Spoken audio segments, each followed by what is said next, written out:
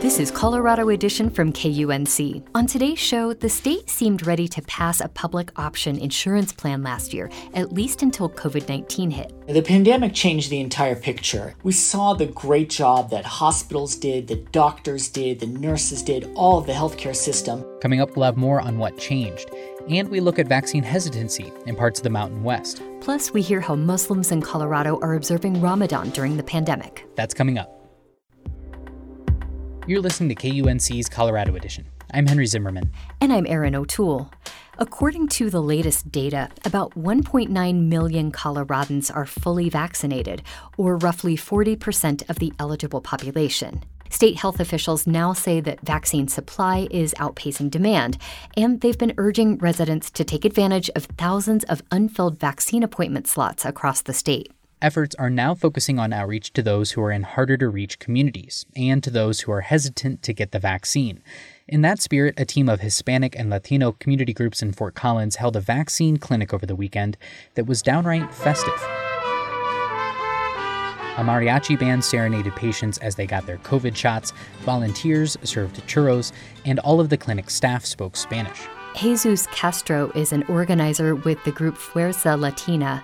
He says the event was meant to comfort people who may have felt hesitant about getting vaccinated. They can hear themselves in them. They feel like they could trust them. And I'm working with our community. We had to build that trust. The group got more than 600 vaccines administered during the clinic. Castro says they hope to host more events like it.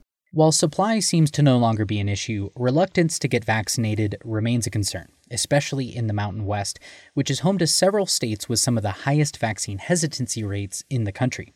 In Wyoming's Natrona County, that's left the local health department with a surplus of vaccines and empty appointment slots. Maggie Mullen has more for KUNC. It's a Monday in Casper, Wyoming. I'm standing inside what was once a Macy's store and a shopping mall. There's lots of mirrors, the old beauty department counter, and what used to be changing rooms. But now, this is a well-oiled pandemic-fighting machine, but with no customers. If you just are out doing your thing and think, well, I have a spare 30 minutes, I could go get my vaccine, come on down, we're happy to do it. That's Haley Bloom with the Casper-Natrona County Health Department. When the agency converted this building into a COVID-19 vaccine clinic, they estimated it would be capable of vaccinating up to 1,500 people a day. We've never had more than probably 800 to 900. A typical day has been around 200 to 400. Demand has slowed down. So much so, the department had to ask the state to halt their vaccine shipments earlier in April because they were sitting on a surplus of 20,000 shots.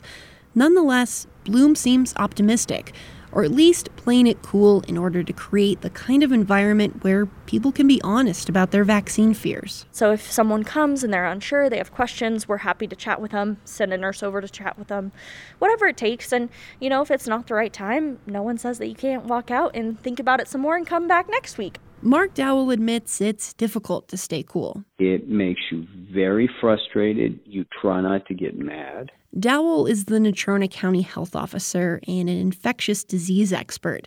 He says it's also difficult dealing with the amount of misinformation that's discouraging people from getting the shot. You try to stay even keeled so you can serve the people that have put you in the position. More than 32% of the population in Natrona County are thought to be vaccine hesitant, according to the U.S. Department of Health and Human Services. That's one of the highest percentages in the country. Take Connie Anthony, for example. I spoke to her outside the public library in Casper. I choose not to get vaccinated. I just don't have that much trust in government vaccines and such. I don't want anything injected into my body that just hasn't been thoroughly researched, and so no. All vaccines go through clinical trials to test safety and effectiveness, and long-term side effects after any vaccination are extremely rare.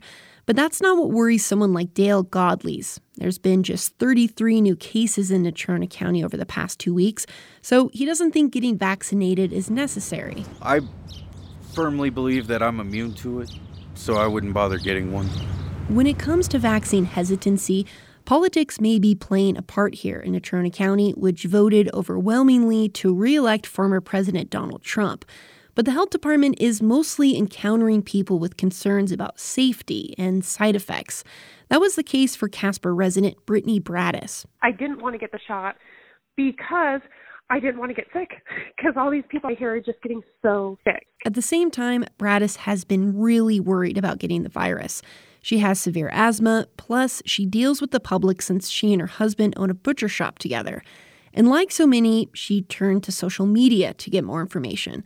She wanted to hear from the people she already knows, so she posted on Facebook. I just wanted to know what friends of mine have gotten the shot and what happened to them.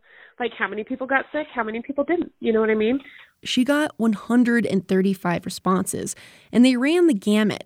Some people really discouraged Braddis from getting the vaccine, while others reassured her that it was the right choice to make. But then people getting in fights with each other, it's so dumb. Ultimately, the vaccine won out, partly because of what her friends working in healthcare told her, but also it was simply convenient. When she took her mom to the health department to get vaccinated, she asked the nurse if she could get one too. So I just did it, and guess what? I got Pfizer, and I was completely fine with both shots. Braddis's experience reflects what many public health experts are saying about this point in the vaccine rollout. Most of those in our region that were willing or eager to get vaccinated have done so. It's now down to the folks that are on the fence. Shonda Schrader is a rural health expert. She says people that are hesitant don't want to hear from the government or even scientists. They want to hear from someone they trust. They need to know that it's safe and effective, and they need to be able to ask those questions in a safe space. Schrader says those one-on-one conversations will be critical for helping people make informed decisions. And when they do decide they're ready, she says a shot also needs to be at the ready. For the Mountain West News Bureau, I'm Maggie Mullen. Before the pandemic hit, it looked as though Colorado would become the second state in the nation to pass what's known as a public option health insurance plan. But lawmakers took a timeout on that plan when COVID-19 hit. Now, hopes for a public option appear to have been derailed. For more on this, we're joined by Markian Haraluk, senior Colorado correspondent for Kaiser Health News. Markian, thanks for being here today. Thanks for having me. For those not familiar with the public option, can you briefly describe what it is and what it would mean for individuals who want health care coverage? The public option can mean different things to different people, but in its simplest form, it is an insurance plan that instead of being designed and run by a private health insurance company, is designed and or run by the state or a public entity.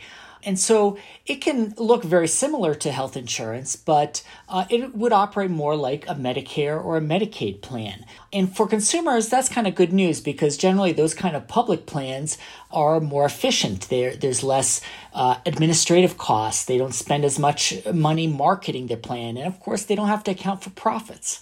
The other big difference is that when a state sets up a public option plan, it can use the power of government to drive down the cost of healthcare. It can mandate that hospitals get paid lower than a commercial carrier would pay them. Both Medicare and Medicaid pay less than commercial plans. And that's one reason why a lot of healthcare providers don't like the public option proposal. It represents a cut in their payment rates. Insurance companies also kind of don't particularly like the competition because here's a plan that is designed to be lower cost than what they can offer on the market. So there are pros and cons to both approaches, public and private insurance, and kind of depends on who you talk to. What was the plan that lawmakers were proposing to get to a public option back in 2019? The idea was that the state would create sort of this model plan. So it would design sort of the parameters of the health plan, but it would actually be offered by insurance carriers themselves. So the state wouldn't be running the plan. The state would just sort of design it and let insurance companies sell it in all the different counties in which they were operating. And that proposal would have required hospitals to take the payment rates that were set under that public option plan. Of course, what happened was, as we all, remember, all our best laid plans of 2019 and early 2020 went to the wayside with the pandemic. So the legislature had to shut down before they were only able to pass, a few important bills to help us deal with the pandemic. But these kind of broader healthcare reforms that they wanted to go through really had to wait until this year. I find it so interesting what ultimately happened with this plan, because during the pandemic, it became very clear that Americans need good health insurance, especially a plan that is not tied to one's job, with so many people losing employment.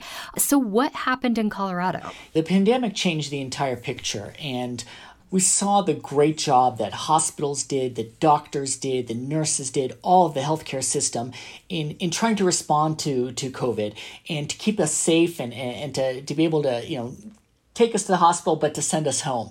They really did, a hero's job. So that became sort of problematic because part of the rationale behind the public option was we were saying, look, these healthcare institutions, the hospitals, the health systems, even the doctors, they're really overcharging us here in Colorado. There were some of the more expensive healthcare systems in the entire nation. There was a report from CDPHE showed that in 2018, hospital profits were 14% higher in Colorado than the national average. So part of the rationale for doing the public option was like, hey, these guys are kind of fleecing us. We really need to rein them in. Of course, that's a lot harder to do when you've just spent the last year telling us what heroes everybody in healthcare were. Right. There was a lot of tension between the different groups at play here. Doctors and nurses didn't necessarily feel like they were treated very well by the hospitals. And, nobody really wants to criticize any of these players. We rely on them for a very valuable service.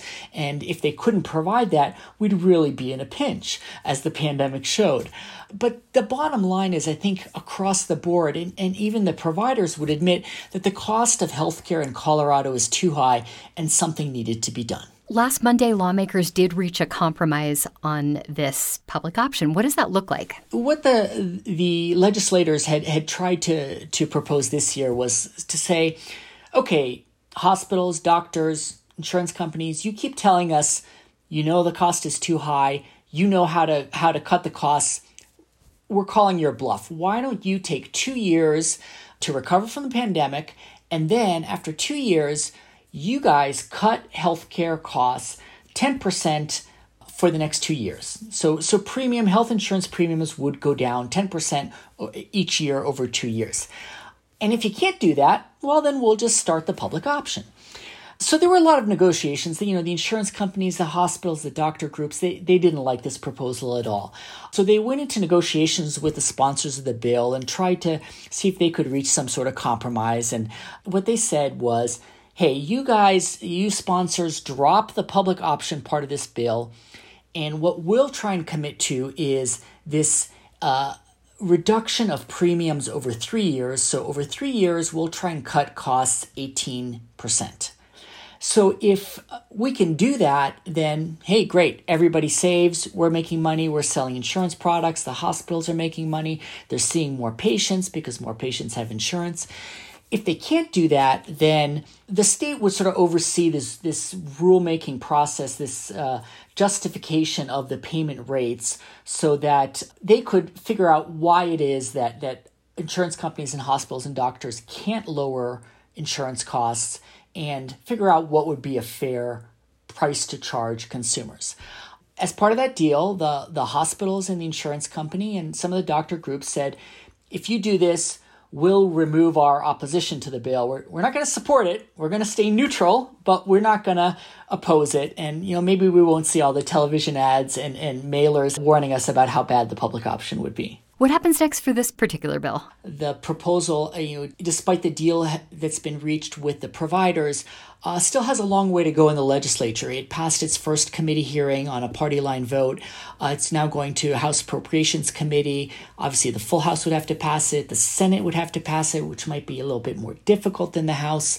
And then if it does get through, I think the governor would probably sign it. But there are still a number of steps to go before this becomes a reality. Markian Harlock, senior Colorado correspondent for Kaiser Health News. You'll find this story at our website, kunc.org. Markian, thank you so much for joining us. Thanks, Aaron. It's always a pleasure. You're listening to Colorado Edition from KUNC. The Muslim holy month of Ramadan is coming to an end next week. This is the second time Muslims have observed this month during the deadly COVID-19 pandemic. Last time, many mosques closed their doors to ensure the safety of their community. Muslims spent much of this month in devout prayer. Most also fast from sunrise to sunset. KUNC reporter Adam Reyes spoke with Shakir Mohammed of the Islamic Center of Fort Collins and Iman Judah of the Colorado Muslim Society Masjid Abu Bakr in Denver to find out how the second COVID Ramadan has been going for their mosques. In many masjids, Ramadan typically involves a lot of community iftars, which is the meal that you break your fast with after sunset, extensive late-night prayers called tarawih, and other community gatherings that allow people to observe and worship together. How much of that are your masjids still able to do this Ramadan? Last year, unfortunately, we, like many mosques around the world, shut our doors. This year, however, we are incredibly blessed to welcome back community. We are still social distancing. We are not having iftar dinners like we normally do. Under normal circumstances, we welcome about 400 people each night to break bread together.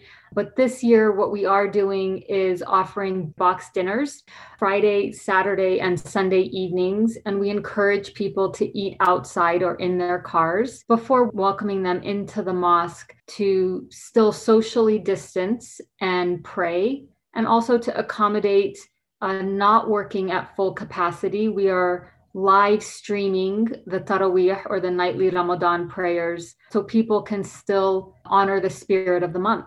At the Islamic Center of Fort Collins, we're similarly offering online services as far as viewing the prayer and viewing the sermon that we have. We also are offering 5 daily prayers as we would normally. But there's, of course, spacing, social distancing. There's hand sanitizers throughout the center.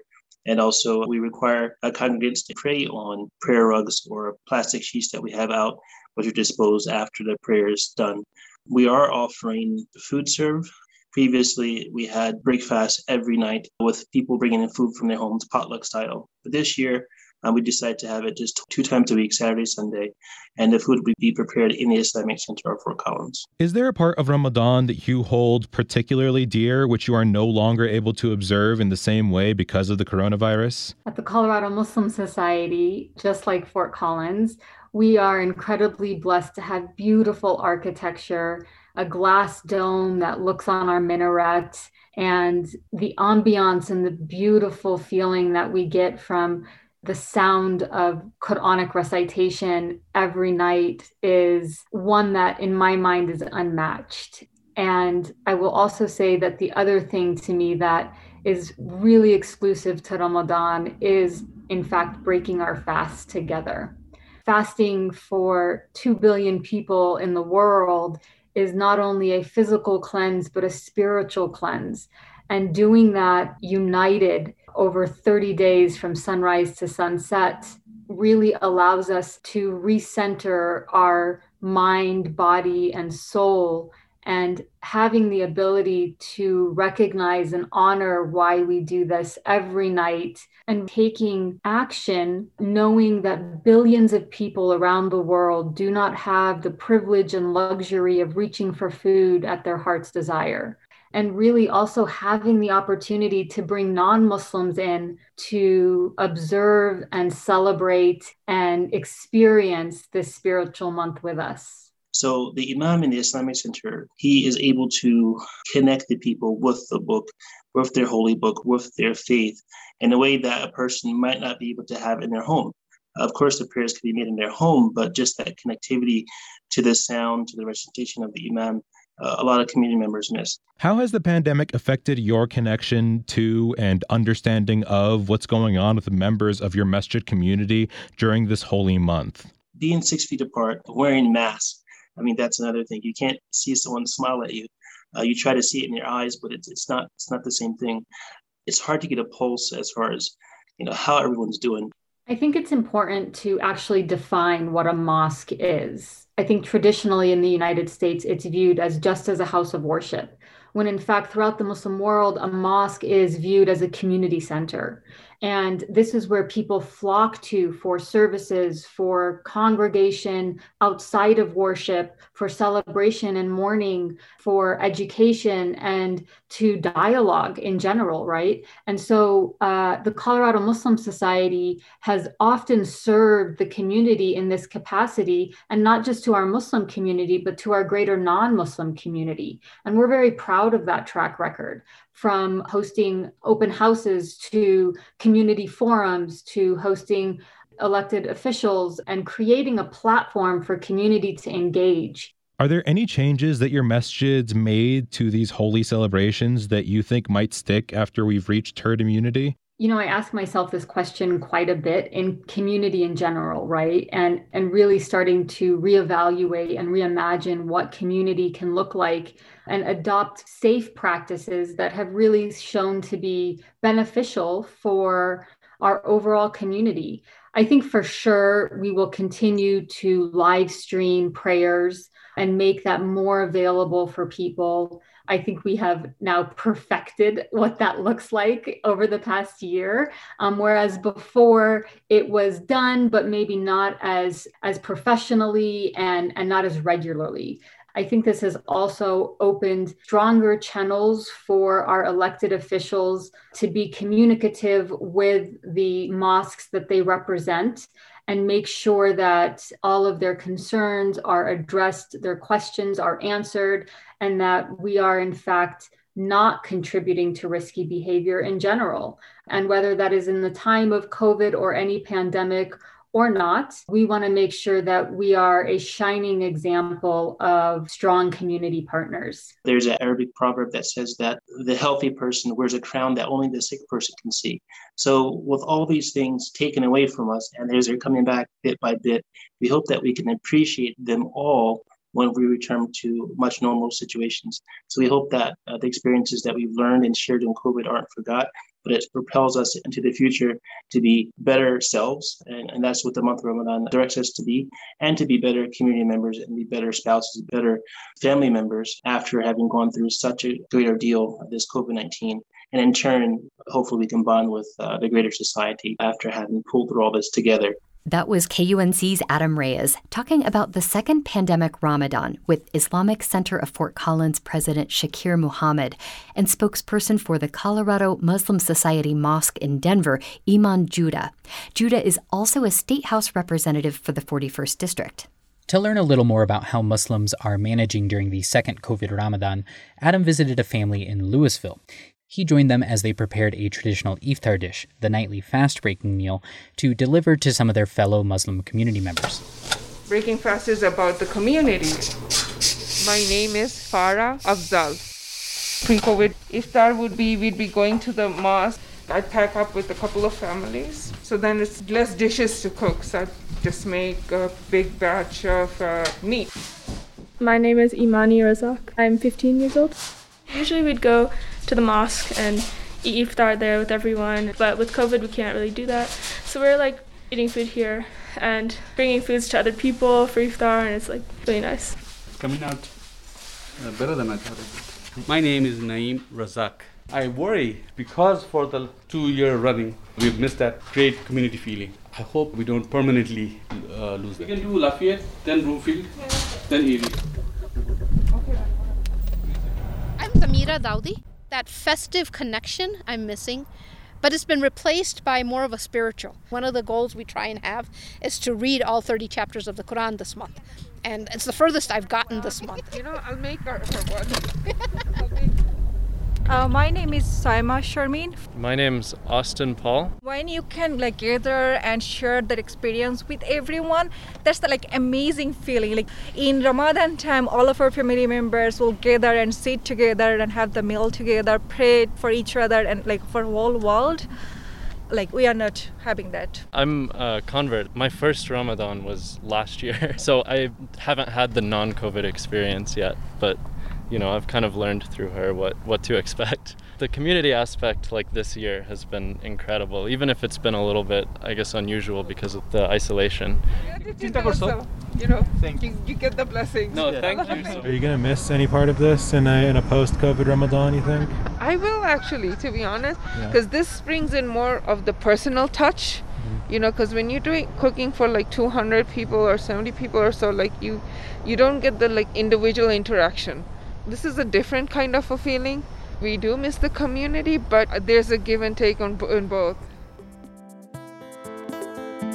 That's our show for today. Tomorrow on Colorado Edition, we'll hear about a new journalism partnership that's keeping 24 Denver area newspapers in local hands. I'm Erin O'Toole. And I'm Henry Zimmerman. Our production team includes Tess Novotny, Alana Schreiber, and Ray Solomon. Brian Larson is our executive producer. Thank you for listening. This is Colorado Edition from KUNC.